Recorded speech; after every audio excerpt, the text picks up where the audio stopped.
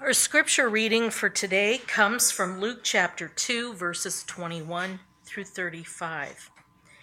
And at the end of 8 days, when he was circumcised, he was called Jesus, the name given by the angel before he was conceived in the womb. And when the time came for their purification, according to the law of Moses, they brought him up to Jerusalem to present him to the Lord.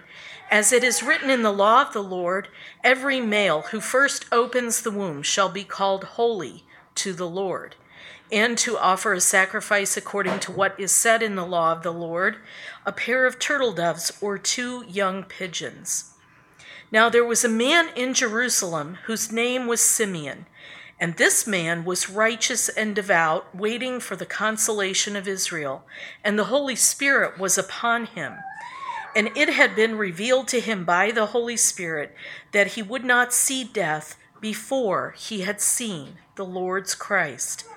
And he came in the Spirit into the temple, and when the parents brought in the child Jesus to do for him according to the custom of the law, he took him up in his arms and blessed God and said, "Lord, now you are letting your servant depart in peace according to your word, for my eyes have seen your salvation that you have prepared in the presence of all peoples, a light for revelation to the Gentiles and for glory to your people Israel." And his father and his mother marveled at what was said about him. And Simeon blessed them and said to Mary his mother, "Behold, this child is appointed for the fall and rising of many in Israel, and for a sign that is opposed, and a sword will pierce through your own soul also, so that thoughts from many hearts may be revealed." This is the word of the Lord. So this message is titled "Waiting for the Lord's Servant," and I wrote that title in such a way as to convey 2 truths. Here we're going to see how Mary, Joseph, Simeon, really indeed all of Israel, they were the ones who were waiting for Yahweh's servant. But also I want to look at it as considered by the servant himself, that is, how Jesus Christ himself is waiting. And in his ministry, in his life, up until the time where he was able to do the final thing which his Father had sent him to accomplish, he was waiting. So not only waiting upon or waiting for the servant to be revealed, but waiting as considered by the servant, or waiting for Jesus. That is, what it was like for Jesus himself to wait, and how that necessarily ties to how we relate to waiting on the promises of God to be fulfilled. I believe it's a vital aspect of Christian discipline, especially as young people. Our church has a number of young people who are what you might call upwardly mobile. You're ascendant, you're getting better jobs, you're having children, you're getting married, you're doing all these things that are up and coming. And sometimes while we are in that process, we are impatient, and we become despairingly so impatient. And so we're tempted to either despair or to rush on ahead, but I believe that God wishes to, by this passage, show us one of the ways in which we should wait patiently. And that waiting is actually a very important aspect of the gospel. The gospel is not just, I get a ticket to go to heaven, and then I'm justified with God, and I live with him in eternity with the saints, and everything's golden. The gospel also affects how I live right now, how my heart stays steadfast while waiting for the promises of God to be revealed both in my life and through my life. And so here we see how Jesus Christ is our exemplar. He's our model for how we wait. And I believe that this is such an important aspect that it is probably the capstone to this time of Christmas. It would be actually probably more fitting if this was discussed in the time of Advent, but I think they're intentionally linked.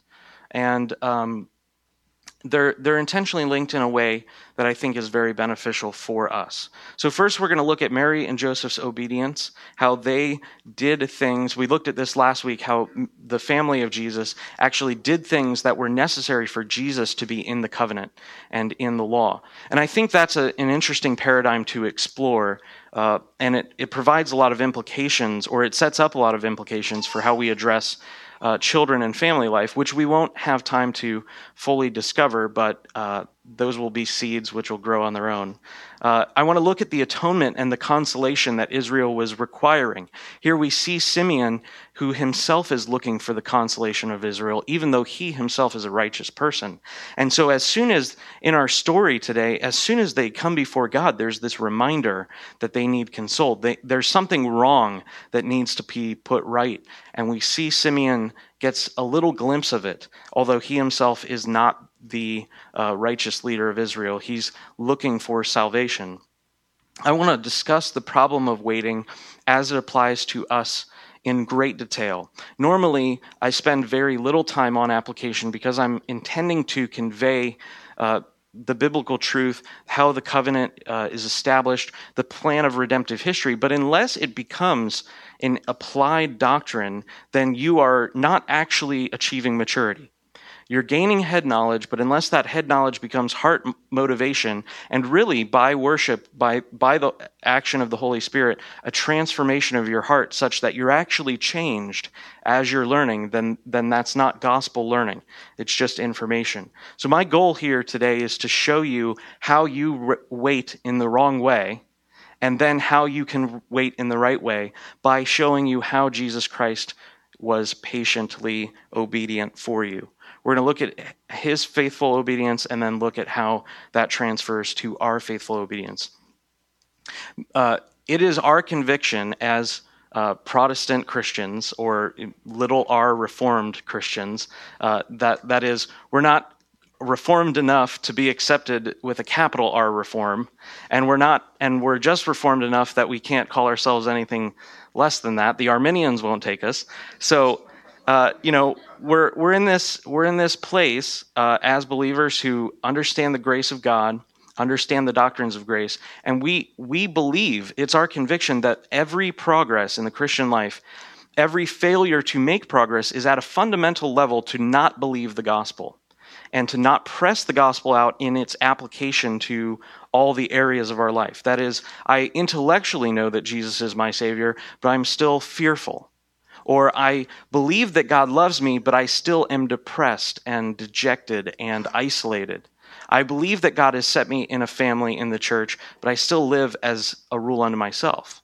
These are breakdowns of our understanding. There's a disconnect, and in order to solidify that, or in order to repair that brokenness, we must be impacted with Jesus Christ. It is not enough to have a moralistic invocation or a command to do this, read your Bible more, pray more. Those things can be helpful, but those are only beating on the will for a time. They are not a transformation of the heart, which can only be done by the Holy Spirit, by the grace of Jesus Christ. And so here I want to examine, what is it like for a Christian to wait on the Lord?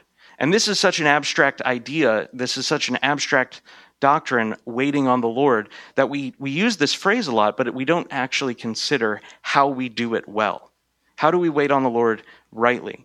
And so I believe that Simeon, Mary, Joseph, they show us in a very small way good examples of waiting, but they're not the perfect example. But we will see the perfect example today. So at the very beginning of the reading, we see this pattern of promise and waiting. Jesus Christ is born, and then there are 8 more days until he's circumcised. After he's born, there are 44 days before they're purified and they go up to the temple. There's a coming, and then a waiting and a delivery. This is something that my wife and I are learning in waiting for little Susan. We have seen pictures of her through the magic of, or technology of, ultrasound. And yet, every time I tell Susan that, we're excited to see her come soon, my wife then reminds me, come at the appropriate time. So even in Jesus Christ's birth, so the angel announces the name Jesus to Mary, and then she waits for 9 months. He's born, and then he waits until he comes and is presented to God in the temple.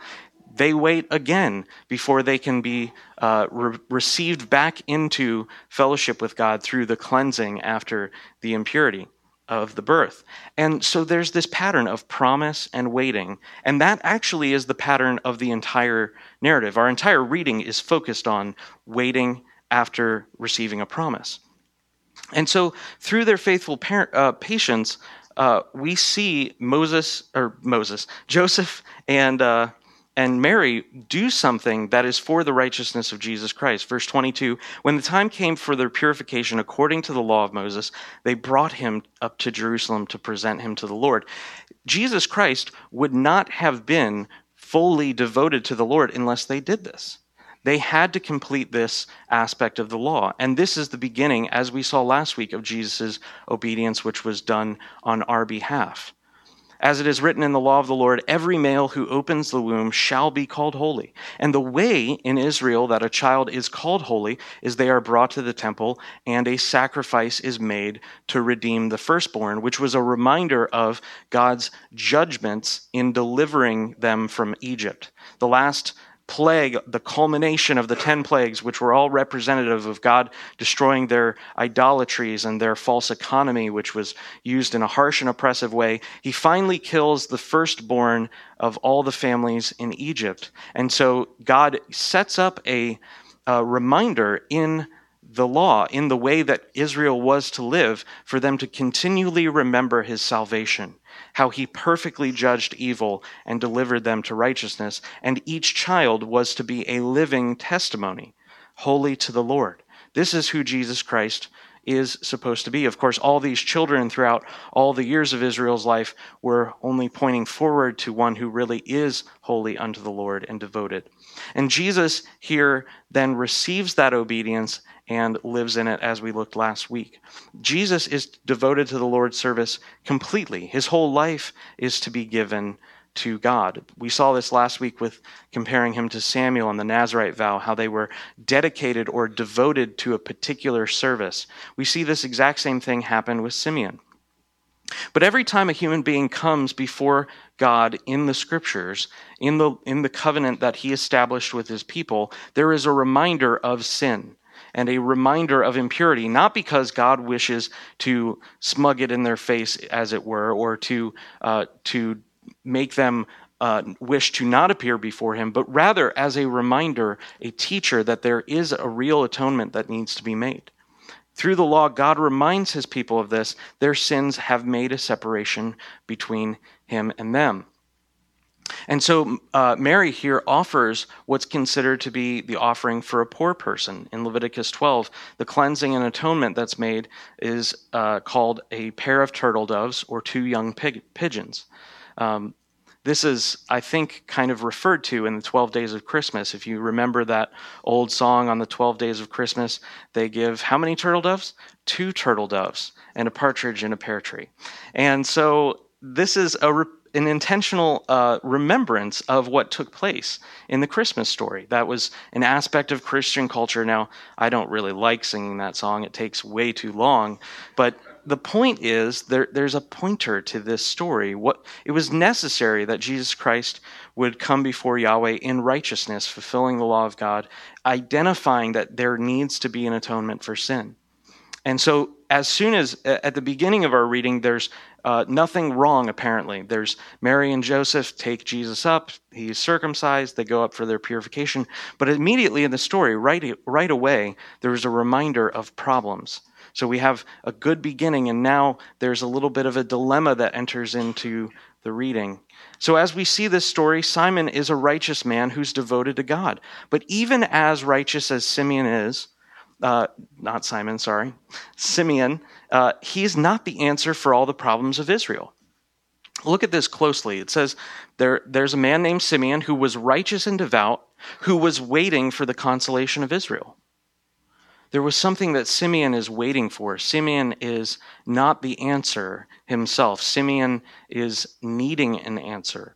As righteous and devout as Simeon is, living in the temple, worshiping Yahweh, doing his bidding, encouraging those who are looking for the consolation of Israel to put their hope in God and to not lose faith, even as righteous as Simeon is, he understands that he is not the salvation of Israel. This is an important thing to remember as people who are in the business of discipling or ministering the gospel. You are not Jesus Christ. You need to be a pointer to Jesus Christ. You need to, as I heard it this week, be a clear and translucent glass which magnifies the light of Jesus Christ and points to the light of Jesus Christ. That he's waiting for the consolation of Israel, and the Holy Spirit was upon him. I think this is just a wonderful way of Luke saying that there is a continuity between the covenants. We mostly think of the Holy Spirit coming on people as a benefit purchased by the cross of Jesus Christ and the resurrection and the ascension, and that is true. The Holy Spirit did not come in a great way until after the day of Pentecost, but there were little pointers all along to the way that God wished for his people to live in righteousness before him, and that was to live with the Holy Spirit. And so Simeon begins to perceive by the Holy Spirit what's going on in this account. And at this point, I think it's helpful for you to examine how many times you've heard this story. God gives this promise to Simeon that he's going to see the Messiah, right? Simeon receives this promise, and then he has the Holy Spirit and is able to, by the Spirit, understand what's going on. But I don't think there was any indication that Simeon understood that the Messiah would come as a child. There's nothing to imply that Simeon was going to the temple looking for a baby. But rather, I believe that in my meditation this week on this passage, I thought it's probably more like what happened to John the Baptist when John the Baptist is ministering and washing these people, the entire nation indeed, transferring them into the new covenant and washing them and making them new. They're baptized for repentance. And at one point, when John the Baptist is preaching, we've actually talked about this passage a number of times. He has this moment where he's at the waters and he beholds Jesus Christ, and he has this moment that I think is probably the most blessed moment in that happened to a man, who wasn't Jesus, where he beholds Jesus Christ from a distance. He says, "Behold, the Lamb of God who takes away the sins of the world." He has this moment where this revelation comes to him, and he's able to see. His eyes are opened by the Holy Spirit, and he sees. He testifies, "I did not know in what form he would come, but now I see him clearly." And so I think this is what's happening to Simeon. He didn't go to the temple knowing that there would be the Christ child. He's just in the temple faithfully doing his duties as a worshiper of Yahweh. He's just going about his life patiently waiting. And all of a sudden, on this particular day, Mary, Joseph, and Jesus come into the temple to dedicate the child to the Lord. And so this is a thing that happens that catches Simeon off guard, but he's caught, or he's revealed to be faithfully waiting, patiently waiting, doing the things which God has told him to do. He was waiting for the consolation of Israel, but it's not revealed to him that he would see a baby, but rather that he would just see the Messiah. And so upon seeing this child, Simeon is filled with praise. He says, "For my eyes have seen your salvation, that you have prepared in the presence of all peoples, a light for revelation to the Gentiles and for glory to your people Israel." As soon as Jesus is seen by Simeon, Simeon explodes with a song. Whenever you see in your Bible a indentation and then a few words either capitalized, that's usually a quotation, or offset from the left side of the text, that's indicated, the writer's indicating that this is a poem or a song which this person either said or wrote. And here Simeon is actually saying something about the ministry and salvation of Jesus Christ. He's testifying to the universality of Jesus' coming. It's not just for the consolation of Israel. Now, Simeon understands that it is for all the nations, indeed a light of revelation to the Gentiles. So for Simeon, the scope of God's salvation, though done in a particular time and place, in a particular person named Jesus Christ, has been prepared in the presence of all peoples. And indeed, Simeon, by faith, is understanding that God is going to use messengers to touch all peoples. It's not done in all peoples in some sort of existential way, but rather it is both and. It's cosmically important, it is universally important, but also it will have a fleshing out on the ground. People will go to the Gentiles. They will take light. And indeed, Jesus Christ, after testifying that he himself was the light, early on in his ministry, not even as a part of his departing teachings, but rather just the beginning of his teachings, he declares to his disciples, "You are the lights to the world. You are a light to the world, a city that is set on a hill, a beacon, a lighthouse in the midst of a dark age." And so here, Simeon, by faith, is seeing that this is going to touch everyone. It's going to go everywhere. Indeed, through this child, God is going to send messengers to all the nations. And the child then is not only the answer to the people's problems, but also the problems of the whole world. It's not just one gift of a Messiah to a nation, but it's a gift of a Messiah to the nations. Ultimately, the coming forth of Christ, which is God's faithful servant, reveals to our hearts how we wait impatiently. We talked earlier about Mary waiting, Joseph waiting, Simeon waiting. We didn't read this part, but immediately after this, we see another character, Anna, who is also faithfully waiting. And these people who are waiting patiently are echoes to Jesus Christ's waiting, as we're going to look at. But right now, I want to look at the problem of waiting that we have. We've seen righteous examples, but I want you to reflect upon your own life. God requires us to live before him in righteousness. Amen? God says to us as Christians that we are to excel in maturity, to be impacted by his word, to be filled with his spirit. We're supposed to be about the business of living as Christians well. God doesn't want us to just live as Christians in a mediocre way. And so many of us who say yes and amen to that, because of the grace of God acting by the Holy Spirit in our sanctification, God has given us dreams, visions, purposes, and he is bringing us along to open our eyes to see how we are to live before him. But it's often the case that at this moment there begins to be a little bit of frustration. We see a great vision for our life, and then we see how we're immediately unable to do it. I think it's fitting that this was the reading to be announced immediately after January 1st. This is the time as people in the West have begun to adopt this pattern of New Year's resolutions. And I think it's funny because resolution now can mean a few things. It can mean the size of your screen on a computer, but it really means your resolve. That is, things which you've decided to do, which you have come to a conclusion as being important and therefore necessary to set right in your life. These are my New Year's resolutions.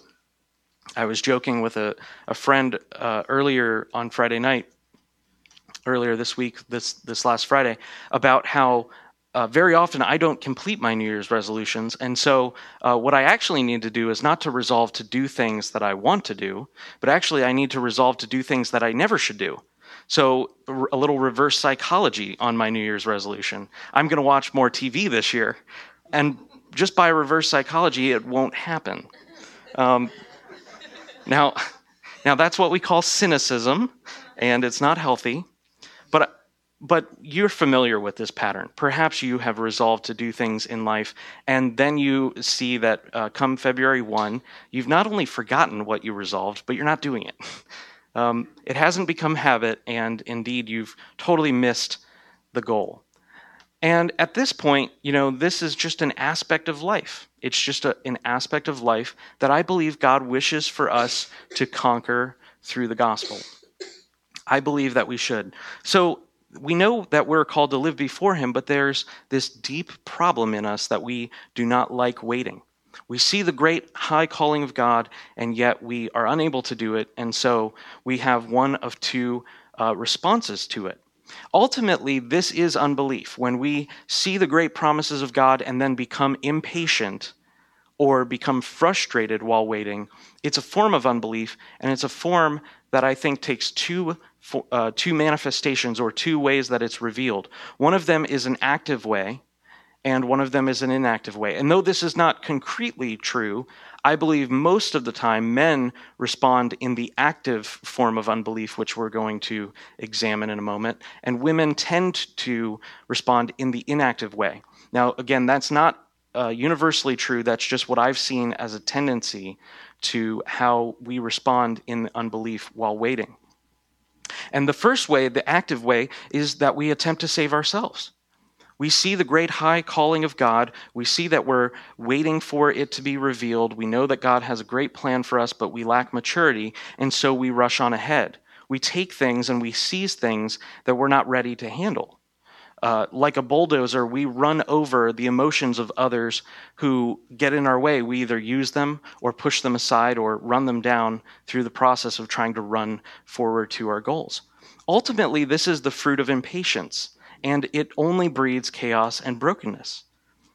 You probably have seen a time in your life where this has been true of you. I know that it's true of myself, where I have been unready, not yet ready for something that I know God has called me to do, or know God has promised will happen, and so I attempt to make it happen on my own. I rush on ahead, and I am actively impatient and unbelieving. The other way is sometimes we turn our despair into hopelessness. This is what I call the inactive way of responding in unbelief. That is, we become so focused on our negative circumstances or our negative context right now, and we know that God has these great plans, but we begin to operate in unbelief concerning them coming true one day. And so we turn inward. We see this goodness that God has, and it's an abstract idea. But inwardly, we begin to feed on disappointment and discouragement. We countenance disappointment. We actually befriend it in a way that is unhealthy. And so we become isolated and we turn inward, and eventually it becomes depression. We see God has this great plan. It's too far away for us, and we begin to believe that it won't really come true. And so rather than trying to work with God in bringing that about, we just move to inaction completely. And so there's these two forms. And I believe that these two sets of problems, or these two manifestations, really have one common cause, that is the unbelief of impatient waiting. And therefore, because they have a common cause, there is a common solution. And that is, like Simeon, to see the salvation of God in Jesus Christ. Most importantly, to see how he waited well. By Simeon's good example and by his words, he tells about Christ's obedience and how Christ will be this one who is faithfully waiting. Verse 33, and his father and his mother marveled at what was said about him. This is, I think, probably my favorite part of Luke 2, how Simeon gives this prophecy concerning what's going to happen to this child. That, of course, this prophecy is coming by the Holy Spirit, and he utters it, he says it to Mary. He says, "Behold, this child is appointed for the fall and rising of many in Israel." Isn't that what John the Baptist also testified? That before the path of the Lord, it needs to be made straight. Every mountain shall be humbled and every valley shall be exalted. This is exactly what Jesus Christ is coming to do. But he is a sign that is opposed. And a sword will pierce through your own soul also, so that the thoughts from many hearts may be revealed. Simeon is testifying, he's prophesying concerning the death of Jesus Christ. He's prophesying concerning the prophecy or the oracle which was given long ago that he would be the one to crush the serpent's head. And I think that what's an interesting aspect here is that Mary is included in this sorrow, that this opposition which comes against Jesus is going to touch her as well. And so God's will for Christ, God's will for Christ's life was that he was to be opposed to the point of death. Now think about how you've been received in life. Many of us have families who love us or friends who love us. Jesus Christ is opposed, and he's opposed by the nation, and he's opposed by the governments, and he's opposed to death. And Jesus Christ is faithful to Yahweh throughout all of his life, as we looked at in great detail last week, and he's faithful while he's waiting for this. You and I suffer under the weight of waiting for good promises, right? But Jesus Christ suffers and patiently waits with the promise of a terrible thing happening, dying in death and agony, dying in a tragic death. We become impatient while we're waiting to receive good things. He was faithful while waiting for the worst thing that could happen. And Peter quotes Isaiah in Isaiah 53, identifying Jesus Christ as Yahweh's suffering servant, the one who atones for the sins of the people. And if you've never taken some time through Isaiah 53, it's a very important and wonderful passage which speaks of this one who will serve Yahweh, who will be Yahweh's servant doing Yahweh's will in the nation. And Peter actually quotes Isaiah at the end of this passage. 1 Peter 2:22 through 24, he committed no sin. That's amazing. Neither was deceit found in his mouth. When he was reviled, he did not revile in return. When he suffered, he did not threaten, but continued entrusting himself to him who judges justly. He himself bore our sins in his body on the tree, that we might die to sin and live to righteousness. And here's the quotation, by his wounds you have been healed. Peter is giving a testimony. He's giving the apostolic witness of what took place with Jesus Christ. That is, he was one who waited patiently. He did not only just commit no sin in general, but rather he waited in a way that was worthy of God. It's only in seeing how Christ perfectly obeys his Father that we can ever be delivered from our impatience and hopelessness. It is actually, I believe, causally linked. That is, our inability to wait patiently on the things of God is directly tied to a failure at a heart level to behold Jesus Christ's patience as he waits. Consider exactly how Simeon sees Jesus. In verse 29, he says, Lord, now you are letting your servant depart in peace, according to your word. Now, God had given Simeon a promise that he would depart and see the salvation of God. Before he departed, he would see the Messiah. Verse 30, for my eyes have seen your salvation.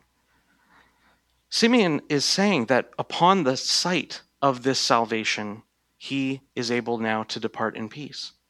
This is a manifestly beautiful aspect. I want to turn just for a second to Isaiah 53, really quickly, to examine some of the ways in which there is a switch or a context change between the one who lived in peace and us who did not have any peace. Isaiah 53, verse 1, who has believed what he has heard from us, and to whom has the arm of the Lord been revealed? For he grew up before him like a young plant, and like a root out of dry ground. He had no form or majesty that we should look at him, and no beauty that we should desire him. He was despised and rejected by men, a man of sorrows and acquainted with grief, and as one from whom men hide their faces. He was despised, and we esteemed him not. This is talking about sight, our ability to perceive who this one is, Yahweh's servant. Verse 4, surely he has borne our griefs and carried our sorrows, yet we esteemed him stricken, smitten by God, and afflicted. But he was pierced for our transgressions, he was crushed for our iniquities, and upon him was the chastisement that has brought us peace. And with his wounds we are healed. This is what Peter is quoting here, this last line. He's intending to invoke the whole meaning, identifying Jesus Christ as the servant who faithfully lives for Yahweh, doing Yahweh's will, and is then patiently offered up to death. He's not waiting for a good thing, but rather for a terrible thing. We who wait for good promises are often unable to wait in this manner, and I believe it's because we cannot see Jesus Christ as Yahweh's faithful servant. This passage in Isaiah over and over again talks about the consideration and the sight that we have concerning the Lord's servant, that we're unable to see him. We esteem him the wrong way. We consider him the wrong way. And Jesus Christ is Yahweh's servant on our behalf and is attempting to show us how to wait. This is what 1 Peter talks about, that Christ suffered as an example for you to know how to wait. And so look at how Simeon sees this. The reason Simeon can die in peace is because he sees God's salvation.